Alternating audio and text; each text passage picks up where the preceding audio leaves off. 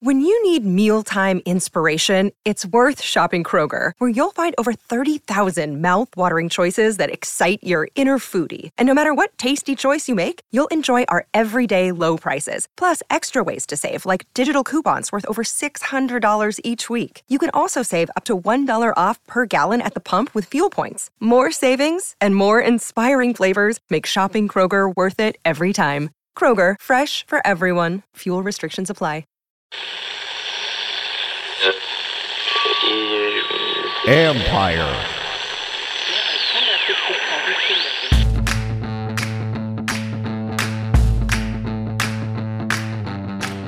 Hello and welcome to my podcast. Do me a favor, subscribe to the John Keim Report wherever you get your podcast. You're watching on YouTube. Hit that like button, hit that subscribe button.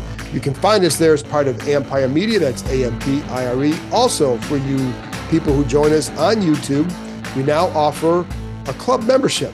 So we're going to give you all the same stuff that we've been giving you that everybody can access without paying a dime. But if you want more, we're going to give you more. And among some of the perks you can go check out the YouTube page. You got a section in there where it tells you what each tier is and what it offers. But some of the stuff that I'll be doing is having live stream sessions during the season for members.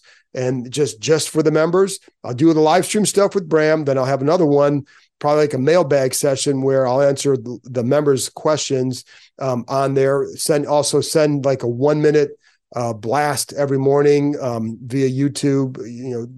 You'll be able to access that. Just a little update during training camp, during the season, during other key times throughout the off season. So check it out. See which tier tickles your fancy, I guess, and let's see where it goes. I appreciate everybody who's doing it, and I don't take your support lightly. So just know that. Also, you don't forget, you can read my work on ESPN.com. Today, I'm joined by former NFL general manager Randy Mueller, also a co-host of the GM podcast. Give it a listen. He has great insight. He worked in the game. He's still very involved in the NFL and just his knowledge. And he studies this stuff. So I wanted to have him on. I've had him on before. He's a great guest, really good insight. So we get into why this job is now a good one, what he thought of the Adam Peters hiring, and we start talking quarterbacks because he's studied them already, why he's not a big fan of Drake May. So take it for what it's worth. But I think with these quarterbacks, you're going to have a lot of discussion about who should be slotted where or who's worth taking at number 2, et cetera. I think we both agree that Chicago will be taking Caleb Williams. It makes sense. Anyway, that's that. So stay tuned for that in a minute. Also, one little note on the coaching search. This is the first week that teams can interview candidates in person. So Washington can now interview people like Raheem Morris, Dan Quinn, Bobby Slowick. Their teams are all eliminated. They're going to have to wait a little bit for the other 4. And Glenn, Ben Johnson, Mike McDonald, who's had a hell of a postseason, a really good season, and then also Anthony Weaver from the Ravens as well. So that's one thing. They play next week, so they can interview them the following week. So this search will go on a couple more weeks, and there may be more names popping out. Again, this group is very, very, very quiet with their intentions. That's why if you start to see stuff, it's not coming from them, folks, because trust me on that. Anyway, that's it for that. And one little programming note, there will be no live stream no live stream show this week. I don't believe but I'll be doing it again after they hire the coach. I will be back on Tuesday morning with another podcast, so stay tuned for that. Anyway, here's my conversation with former NFL general manager Randy Mueller. Another day is here, and you're ready for it. What to wear? Check. Breakfast, lunch, and dinner? Check. Planning for what's next and how to save for it? That's where Bank of America can help. For your financial to-dos, Bank of America has experts ready to help get you closer to your goals. Get started at one of our local financial centers or 24/7 in our mobile banking app. Find a location near you at bankofamerica.com/talktous. What would you like the power to do? Mobile banking requires downloading the app and is only available for select devices. Message and data rates may apply. Bank of America N.A., member FDIC. All right, Randy. Well, a week ago, Washington made big news by hiring Adam Peters. I'm just curious to start with what your reaction was to that news and what you think of Adam. Love Adam. Thought he was the most qualified guy on the market. I'm glad they were able to pull the trigger sooner. I think some of us had doubts what Washington would do because of all the pomp and circumstance really behind the search committee and all the people that were involved. You would hope that it wouldn't slow the process down, and it didn't. So kudos to them. I think Adam, even though he's a first-time GM, was the most qualified with the biggest body of work that you could access and actually see. And so I think it's a great move by the Commanders. Obviously, it's a new group, and any new ownership group has to still prove itself on, building how they build it. But what did that move signal to you about them? It signaled to me that they weren't sleeping the last 2 months, that they actually had their ducks lined up. They had done a lot of research. The fact that they could pull the trigger that fast told me they did their homework, which is impressive. I think most thought, what are they going to do? There was a lot of questions about the group that Josh has surrounded himself with. Had they done their homework? And this clearly told me that they did. The other thing it tells me is they have a clear vision of the structure that they want, because they added Adam Peters as a GM early enough in the process where he can have some influence on the coaching hire. And so for that reason as well, it's another box that they've checked in an impressive fashion, that they get him on board to now kind of lead the search, not just have input like some of the other teams have done around the league that are looking for coaches without GMs per se. Right. And, when you, as you talk about, like there are a lot of people involved in their process, did that concern you at some point? Like there were maybe too many people, or what was there a concern with that?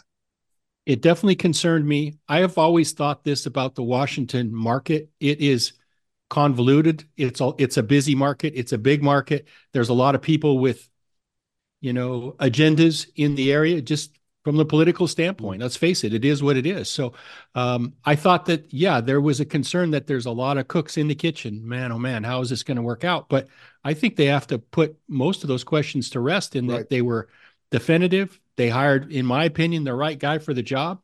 And even though he is a first-time GM, and if they end up hiring a first-time coach, I'm not sure he's done, Adam, that is, shaping the front office to where he probably will add some experience in some way, maybe somebody from that's been in the GM chair to add to the mix of first-time GM, first-time coach. How important would that be for him to do? Just to have, and again, Mark Mayhew's there who's been in that role, and I don't know what his future is, but how important is it to have somebody else there with that kind of experience?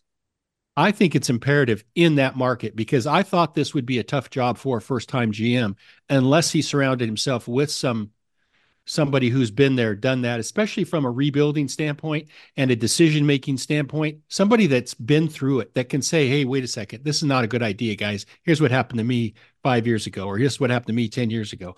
They need some of that perspective, especially, like I said, if they end up with a first-time head coach. It can be done, but I think Adam knows that, and I think he'll add that to the decision-making mix at the top of the front office. And do you think because the market, just like you said, some of the, what's the political aspect, or is there something else about this market from an outsider's perspective that kind of leads you to say that?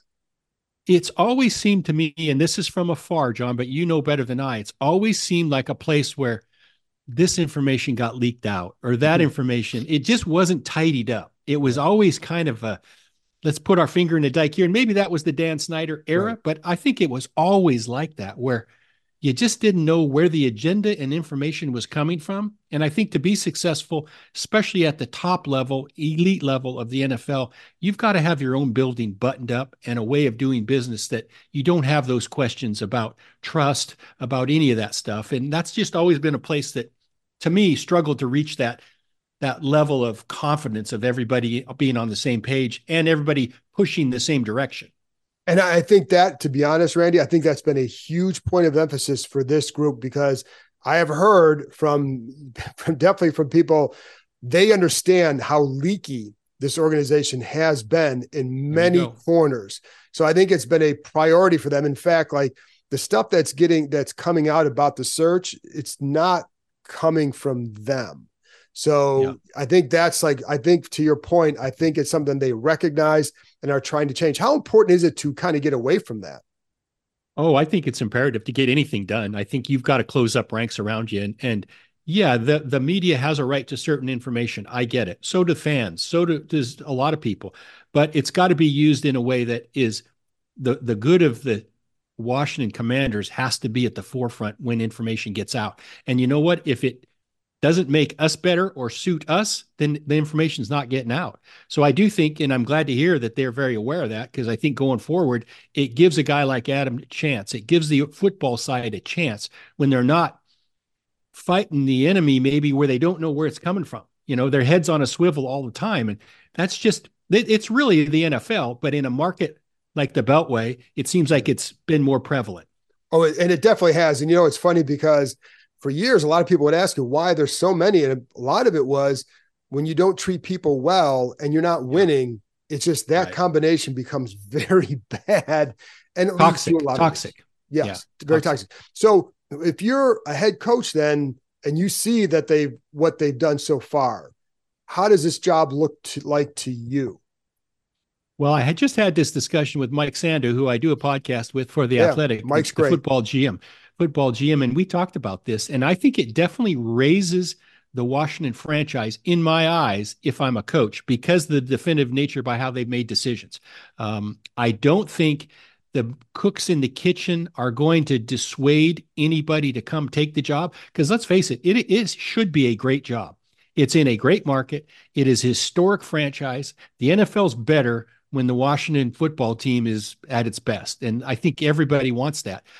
So I think it's a good job. I think Adam makes it a good job. I think the key for me, if I'm a coach that's considering this, or I'm going to be interviewed there, I want to know, will ownership support the collaborative effort of the GM and the head coach in every way?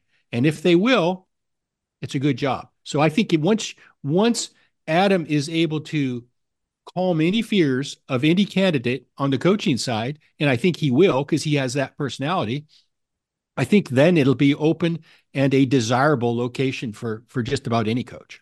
What would you put as and you've been in that, in the general manager's chair, when you're talking to people, what are typically the most important things for a prospective coach when they're looking at an organization? Well, I think they want to know that they're going to be heard. I want to know their vision and what they want going forward, how they see the team building part of it. I think a coach wants to know that his GM is collaborative and consensus building style. It matches with what his is going to be, and that ownership will spend money, will support ideas, will support the acquisition of talent. I mean, it's clear that this is a great location just from the standpoint of nobody else has $75 million available under the salary cap, for one thing. So the tools for a GM and for a head coach, I think, make it a great job alone. But if ownership is willing to back you, and when I say back you, they have to, and I think this group will, cash over cap even takes and expands that $75 million even further. And there are some NFL franchises that will balk a little bit at some of that. But the good ones from a football standpoint, if you can make your choices and decisions clear to ownership, that they say, yep, that makes sense, I'm on board, that's all you can ask from an owner. And I know it's funny because you bring up Mike Sando, and I love Mike, and because he worked for ESPN for a while. I know he does really good work. He had this as the sixth best job out of the 8 open. That seemed low to me. It surprised me. How, and I don't, Mike has good analysis and all that, but I'm curious how you might fit it in there with the other open compared to the other openings. Well, I did the same thing for the GM job for the Athletic, and I think I was middle of the road on where the Commanders were.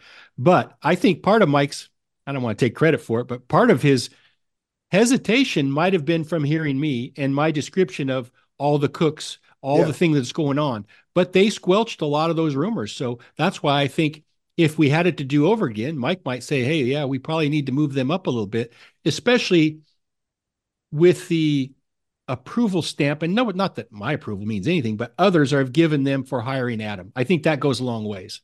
Yeah. And I think you're probably right. So if you're looking at, first of all, they have the second pick. Is there any doubt in your mind where they would go, or do you think there is doubt?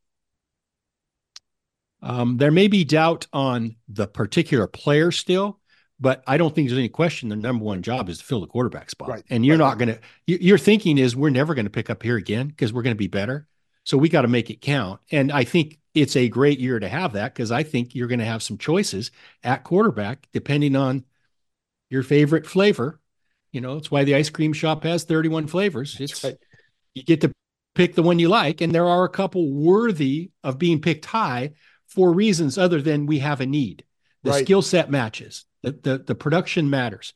It's a great time to have the second pick. I think there are teams that seem like for years have had top picks, but there were no quarterbacks worthy of being picked there. This year's, hey, lucky that it's a cyclical option that's come up that makes sense for all these teams really in the top five.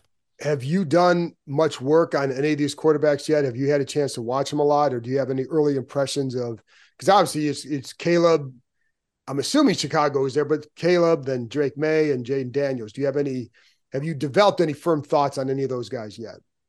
Yeah, I've actually watched a lot of them, John, a lot. And I spent a lot of my fall.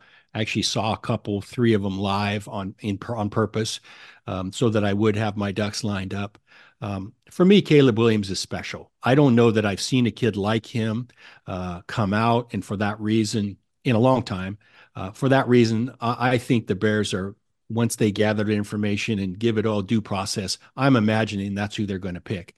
I am not a Drake May guy, so I'm not the right guy to throw bouquets that way. I just haven't seen anything that wows me, and I don't want to beat the kid up. He's been, for whatever reason, some people like him. That's just not my style. But I do like Jayden Daniels. I actually like J.J. McCarthy as well. And I think both of these guys will be in the mix for top 10 type selections when all the dust settles. So I think you could make a case for any of those three being picked in the top 6 or 8 picks, and no doubt. The Drake May one, maybe at some point I'll come around, but I've seen a lot of film and I'm still waiting to be impressed. I think a lot of times early in that evaluative process, the outsiders, the people not in NFL buildings, build up these players. And they take a liking to them in September, and come hell or high water, they're going to keep selling. They're going to keep pushing. And I'm just not buying that Kool-Aid until I actually get my eyes on them. And here's the other thing to keep in mind. Really, none of the coaches have even been heard yet. Right. And I find that history shows me once the coaches get involved as well, they tend to kind of line up with those of us that have done it for a living for a long time. And so I think there'll be a more clear consensus the further we get into this. Yeah, and I think obviously too, until they have a head coach here, we don't know what style even they're looking for. With May, I'm curious, and what is it that you haven't seen him? Some people compare him to Justin Herbert. Do you even see that at all? I know the size and all that. Yeah, I think the biggest thing is you just hit on it. The size is what everybody sees. Everybody sees 6'4", 220 pounds. But I don't see elite arm like Herbert. I don't see elite anticipation or processing like Herbert. So there's some things that I don't think that's a good comparison. I see more of a little bigger Mac Jones. That's what I see. Somebody like that. I think his arm strength to me is ordinary for NFL levels. But the bigger thing to me is inconsistent accuracy and inconsistent timing within structure to anticipate throws. I struggle with that. I just haven't seen that. And then with Jayden, because he can be electric, what are your thoughts on him so far? I think he can make all the throws. I think he's athletic enough to extend plays. I think when I say make the throws, he can make them from structure in the pocket, can actually time his throws pretty good. I see a little rougher around the edges, C.J. Stroud type skill set. I'm not going to say C.J. Stroud, but he's along those lines of style and substance. I remember seeing this kid early in his career at Arizona State. I want to say he started as a true freshman. And I remember studying him hard and said, this kid's probably a 3rd-round value then. And he's gotten better since he got to LSU. He washed out 2 bad years at Arizona State at the end of Herm's tenure there. It just wasn't good.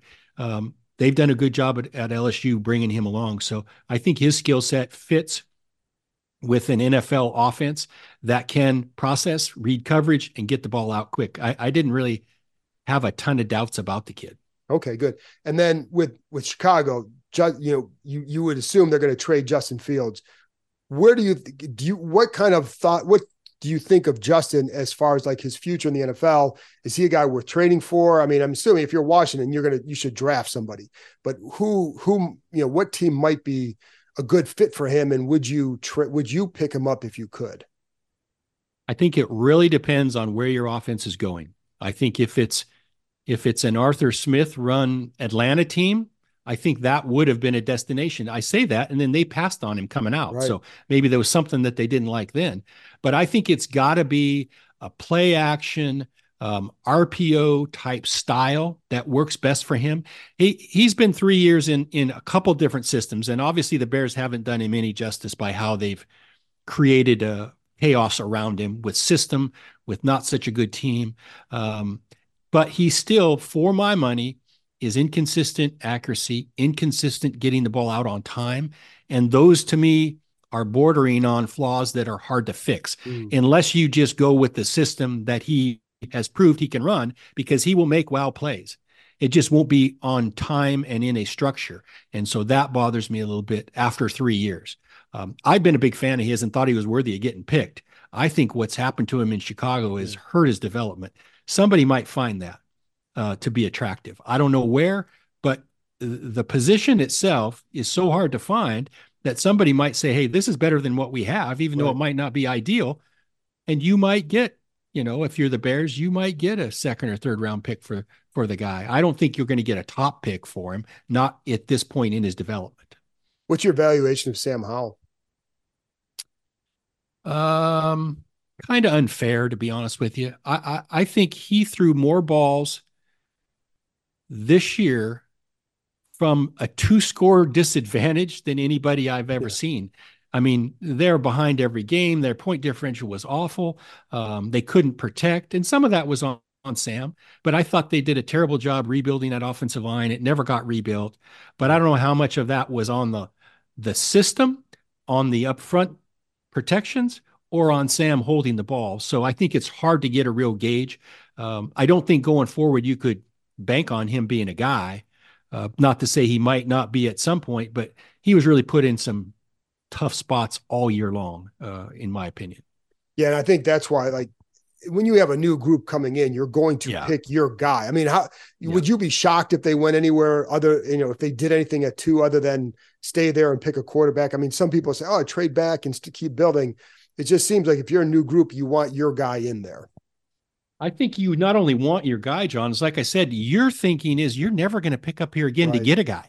So you've got to take advantage of the second pick. And to me, there may be a slightly better player at another position. It still doesn't matter. We got to have a quarterback if we want to have a chance. And there's no better time now because we're going to have a long rope as new decision makers. And let's just do it with a kid who we're developing in our own vision and in our own system.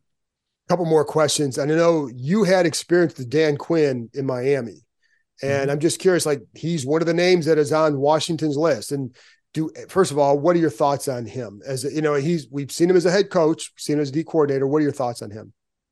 Obviously a great guy, very upbeat personality wise, very much like Pete Carroll in personality.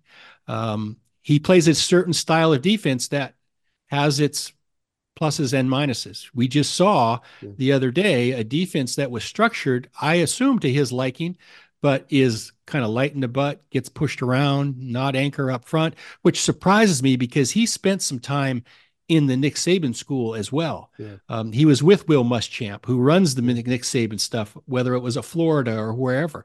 So that is a total other end of the spectrum for what Dan has shown with the Cowboys. He's got pass rushers up the yin-yang, but they lack a structure on defense that is problematic against certain matchups. So that would be a problem for me. I think Dan can lead men. I think he's shown he could do that in Atlanta. I don't know that he's going to fix the defense exactly like you want it as a visionary going forward, but you'd have to consider getting his opinion on a whole bunch of things because Super Bowl coaches don't grow on trees, and he's been there, at least done that. Would you have any qualms hiring him, or would a lot of this stuff, what would that other stuff give you pause and you want to look elsewhere? It kind of depends on the options you have. Okay. I wouldn't necessarily have any pause about him. I think I know him well, But you bring up the quarterback situation. Are we better suited to hire someone who can, number one, develop this guy going forward? And that's probably done best from the offensive side of the leadership standpoint. But hey, who knows? Maybe Dan hires an offensive coordinator that's the next, Ben Johnson. I don't know. Well, speaking of Ben, what do you have thoughts on him as a candidate? I mean, I'm sure you've seen his offense quite a bit, but I've said since last year, it's the best designed offense in the league. He does a great job of, from a game planning standpoint, executing things, but it's the design, it's the ideas, it's the thing that he comes up with week in and week out that have impressed me. And I don't know the man at all, have never met him, don't know anything about his personality. There's a lot of intangibles that obviously have to go fit with a head coach in the NFL. But from an offensive scheme standpoint, I think that is what he's done with Jared Goff should be an indicator that he can do that somewhere else. And he seems to have, just for my money, John, more answers for the quarterback than most other places. And I happen to think that's maybe the most important thing. There were a lot of times this year I watched the games. I'm thinking they didn't give him an answer on this play. That's huge. And, but he does it's funny because for an offensive minded guy, he likes to run a lot of power. And it's, it's like, there's some of those elements to it where it's not just trying to be fancy.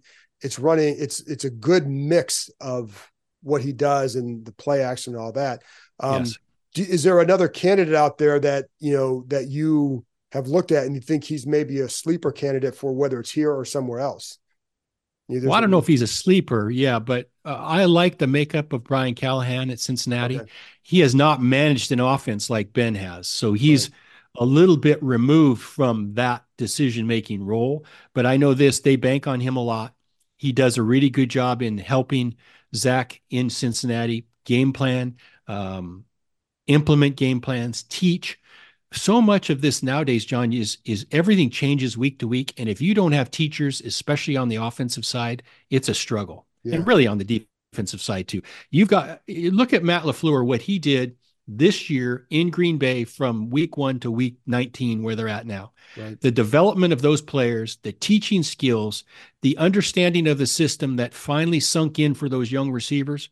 That's what we're all looking for. We're looking to hire a coach, and he doesn't have to be young. He's just got to be able to communicate and teach, because it's not what we know as coaches. It's what we can teach. Right. We can be the smartest guy in the world, but if you as my player can't figure everything out, that's my problem. And that's the thing you got to find. Right. And I think that's the key for anybody who's who's going to be a first time. Can they do that? But that's where, and I go back to Ben Johnson. If you're a guy like that, are you looking automatically at like, okay, maybe this team has a better quarterback, or are you looking at like, I can mold this guy and he can, and I like this setup maybe here in Washington versus somewhere else? I think you are confident in that and I know this as a GM, I would be confident that I can find the right guy to run the exact system that you want to run. Okay. And I think that's what these coaches will feel like. The fact that they don't have a labeled quarterback as a franchise guy, I don't think that's discouraging at all, especially not this year when we've talked about how high they pick. Exactly. And there'll be other teams, though, that I think have a lesser pick that wouldn't dissuade me at all from a job. I'm confident I can find the right guy. Just give me a little time. Let's set the criteria for exactly what we're going to do on offense, and then we'll find the right fit to make us better. Last thing, you worked with Nick Saban in Miami. He just recently retired. What was it like working for him? And then what are your thoughts on him, having retired now? I was shocked that he retired. I've remained in contact with him since we were together in Miami. We're total opposites, John, in personality, in about everything we do. But I always come back to this. I had 20 plus years in my back pocket when I went to work for Nick Saban, had built playoff teams, had some success as NFL Executive of the Year, blah, blah, blah. He made me so much better at my job. I never thought I could ever have said, hey, wow, I don't do this, I don't do that. I thought I was organized. I thought I was thorough. I thought I was working harder than most. He pushed the envelope to me even further, really? Which I'll be forever indebted to him because he made me so much better. Like I said, and if you just have an open mind to any type of coaching like that, whether it's a player or another assistant coach or a front office employee, and you have a chance to be around that, the best thing about Nick was, he would grind you, but he held everybody accountable. And he was fair, and he was right there with you shoulder to shoulder working every day. He looked at every player we even talked about himself. He didn't take his word of anybody. Him and I studied players together night after night. And I don't know how he had enough energy to do it, but it was awesome for me to be around it. We had a system in Miami that he then took with him to Alabama. And if I was ever anywhere else, I would have taken that same system as well. It was the best I've ever seen at identifying players, valuing players, and team building with that. It was awesome. And it's come to fruition for him for, 15 years at Alabama. So you weren't surprised by the success he had there then? Not at all. Not at all. He's very good at identifying exactly what he wants and made me a believer in if we set a criteria or a job description and we can fit it with any player out there, he's going to find the right fit for him. It may not be the right guy for John Keim or Randy Mueller, but it's for him. And that's what he is disciplined enough to do every time he chooses a player. It's how does he fit for us? That's hard to do. It's hard to have that discipline, no doubt. Yeah. I'll give you one quick story. We used to have a process when we set our draft board. He'd go around the room and he'd say, does everybody think there's one card that's completely out of line that you don't like that you could change? And one time he came to me, and do you remember the player Tamba Ali, right? The rusher from Kansas City? Yeah. I said, Coach, we need guys like this. This is exactly what we're missing as a rusher. And he said to me, he said, Randy, we do not have a position for Tamba Ali. I'm sorry, you and I have talked about this. He pushed back, and he's right. We did not have a position. So he was okay letting him go somewhere else, letting him go to Kansas City. Even though he's really good, he just didn't fit us. But that kind of discipline never wavered. And you're right. Most coaches are saying, just give me players. I'll figure out a way to use them when I get them. That's not the way Nick is. He only wants the guys that fit with him, and he's fine if they go somewhere else. And it's funny because one of the things that Adam Peters has been known for is identifying guys that fit the schemes of the teams that he's with. So it's a big trait, and we'll see how it works out. So, Randy, I appreciate your time and your insight. It's always really good. So thank you very much. You bet, John. Anytime. That's it for this episode. Thanks to Randy for joining me, and thank you, as always, for tuning in. I'll be back on Tuesday with another show. So I'll talk to you next time.